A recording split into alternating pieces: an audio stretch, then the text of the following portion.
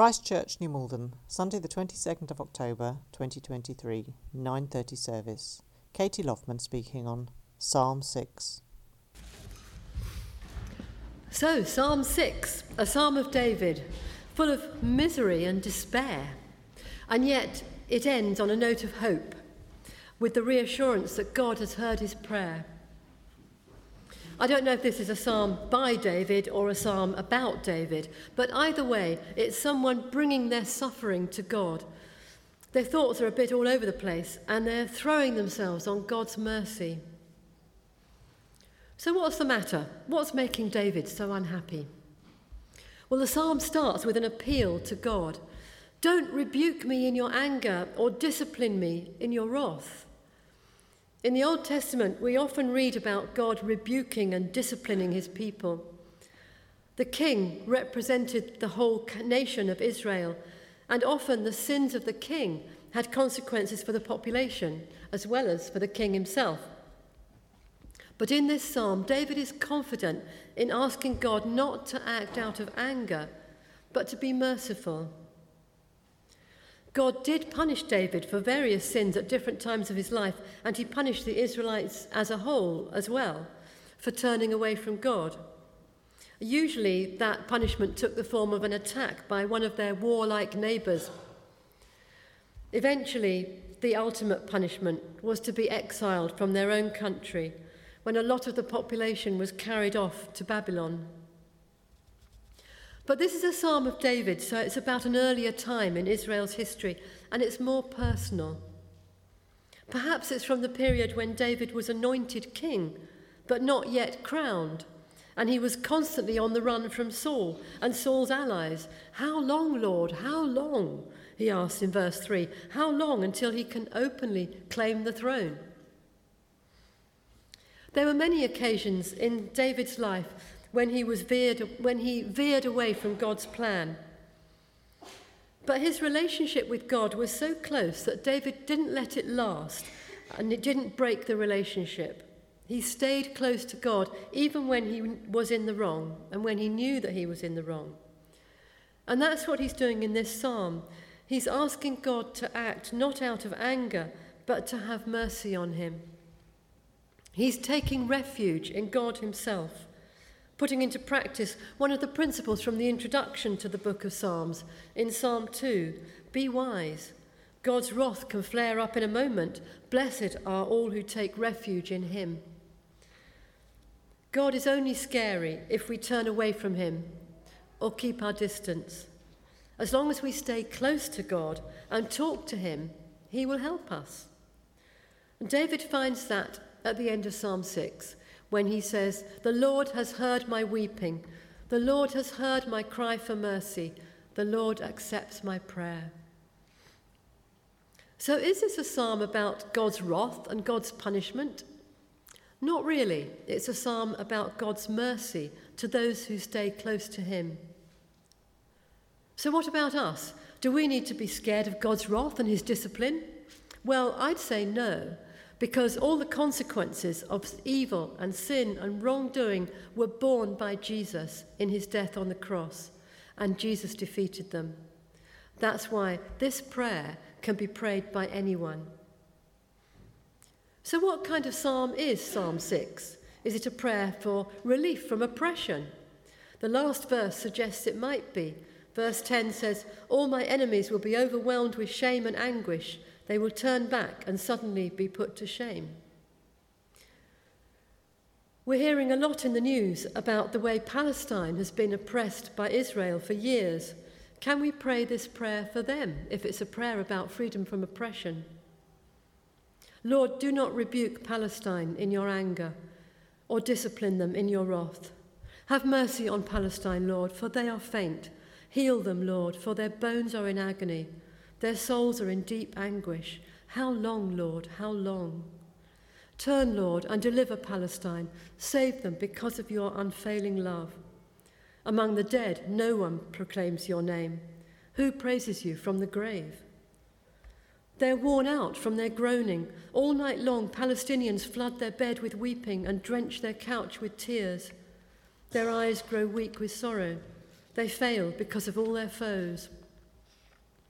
Away from Palestine, all you who do evil, for the Lord has heard the Palestinians weeping. The Lord has heard their cry for mercy. The Lord accepts their prayer. All Palestine's enemies will be overwhelmed with shame and anguish. They will turn back and suddenly be put to shame. But no, this is a psalm of David, a Jewish prayer. It's been a prayer of Israel for thousands of years. If it's a prayer of relief from oppression, it's a prayer for the relief of Israel's oppression. It seems almost blasphemous to use it to pray for the Palestinians. Lord, do not rebuke Israel in your anger or discipline them in your wrath. Have mercy on Israel, Lord, for they are faint. Heal them, Lord, for their bones are in agony. Their souls are in deep anguish. How long, Lord, how long? Turn, Lord, and deliver Israel. Save them because of your unfailing love. Among the dead, no one proclaims your name. Who praises you from the grave? They are worn out from their groaning. All night long, Israelis flood their bed with weeping and drench their couch with tears. Their eyes grow weak with sorrow. They fail because of all their foes. Away from Israel, all you who do evil, for the Lord has heard the Israelis weeping. The Lord has heard their cry for mercy. The Lord accepts their prayer. All Israel's enemies will be overwhelmed with shame and anguish. They will turn back and suddenly be put to shame. I don't think anyone on this planet knows how the conflict between Israel and Palestine can be resolved. But this psalm enables us to bring the situation to God and stand alongside all those who are praying, not only in Gaza, not only in Tel Aviv, but all around the world. And of course, we're standing alongside the millions of people who've prayed this prayer for their part of the world for thousands of years. But this prayer is not only a prayer of oppression, it's also a prayer for forgiveness. In our second reading, we heard Luke's account of the woman who came to Jesus in tears over what she'd done, and knowing that she could find mercy and refuge at Jesus' feet. This psalm could well have been what inspired her to come. Lord, do not rebuke me in your anger, she says. My soul is in deep anguish. She feels bad about the way she's been living, and she's confessing it all to Jesus in her tears. She repents of it all and throws herself on Jesus' mercy. Skipping ahead a little, she soaks Jesus' couch with her tears.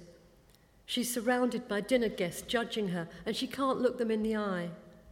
She feels their disapproval, and she knows that they're right. All she can do is take refuge in Jesus. Turn and deliver me, she says.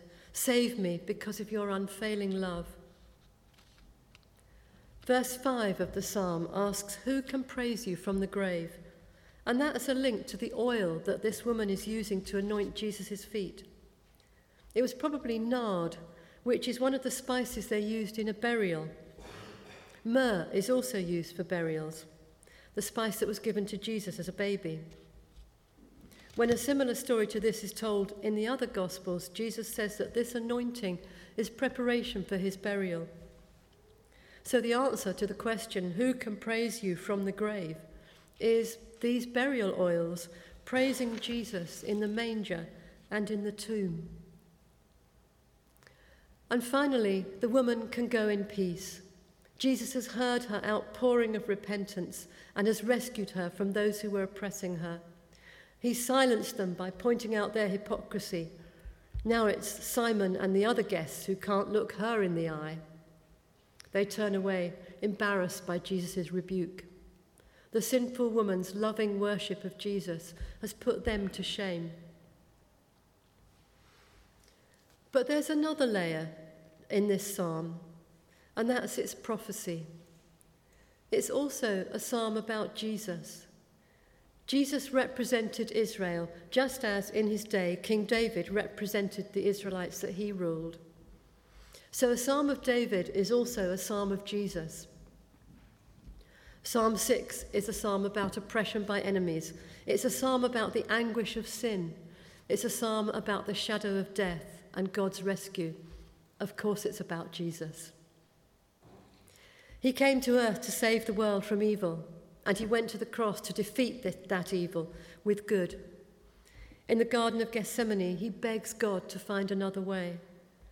But in the end, he submits himself to God's will. He takes on the sin of the world, and he lays down his life as a sacrifice. He's killed and buried in the tomb. Perhaps this psalm is a description of those 3 days in the tomb. Lord, do not rebuke me in your anger. Sin makes God angry, and here's Jesus carrying all the sin that ever was. Can he trust God to rescue him? He's suffering from his crucifixion, but also from the spiritual agony of separation from God. He's in deep anguish. How long, Lord? How long? 3 days. He asks God to save him from death. If Jesus stays dead, no one will ever proclaim God's name again. It will mean evil has won. The world would be a very different place. But Jesus trusts in God's unfailing love. He's groaning in agony and weak from the attacks of evil and all its powers. But in the depths of the most unimaginable suffering, God's mercy is all that's left, all that can save him. But then God answers his prayer. He honours Jesus' sacrifice. Evil is defeated, death is destroyed, and Jesus comes back to life. It's the resurrection, and the powers of evil have lost their strength. God has heard Jesus' cry for mercy, a cry made on behalf of all creation, and the great love of Jesus' sacrifice has saved us all. So can we pray this prayer for ourselves? Of course we can. It's a psalm about us too. We too can bring our suffering to God and rejoice in his rescue. Maybe we feel guilty and repentant like the woman who cried at his feet. Maybe we feel oppressed by people or circumstances around us. Maybe we're suffering physically from illness. When we're in the midst of any kind of suffering, we can cry out to God to have mercy, to bring us out of it because of his unfailing love. Psalms like this one help us to come to God honestly, not masking our despair with nice platitudes. They bring God into every part of our messy lives, just like the woman with the oil. It's only when we're honest about those bad things in our life, as she was, that we can truly praise God when he brings us out of them. The problem with the Pharisee in the story was that he acted as though everything about himself was good. No regrets, no struggling to cope, no darkness. He wasn't opening himself up to Jesus. He was being hypocritical. And while that may fool some of the people some of the time, it will never fool Jesus. So this meant that Jesus couldn't help him. He didn't bring much to Jesus. He didn't ask Jesus to change his life. And therefore, he didn't have much to be grateful to Jesus for, because he wouldn't let Jesus help him. So his love for Jesus was nothing compared with the woman who brought everything to him and wanted everything changed. How much are you prepared to let Jesus in? It's not always easy to be honest about our inadequacies, even to ourselves sometimes, to throw ourselves on his mercy, knowing that we can't do it on our own. But when we do, it gives our problems a wider perspective. We know that Jesus has taken the sting out of evil, and one day it will be gone forever. The last verse of the psalm doesn't say that the things troubling us are gone. It says, all my enemies will be overwhelmed. They will turn back. It's not a promise to make problems vanish immediately, but the comfort comes from being heard, from knowing that God knows and he cares, and that gives us comfort. It means we know we're not abandoned in our circumstances. We can rise above them. And that gives us strength to keep going. We don't have to allow our circumstances to overwhelm us. And knowing that redemption is on the way encourages us to look for the little green shoots now of the full redemption that's to come. And that gives us hope. So Psalm 6, a psalm about oppression, a psalm about repentance, a psalm about rescue, all of those, but ultimately a psalm about hope.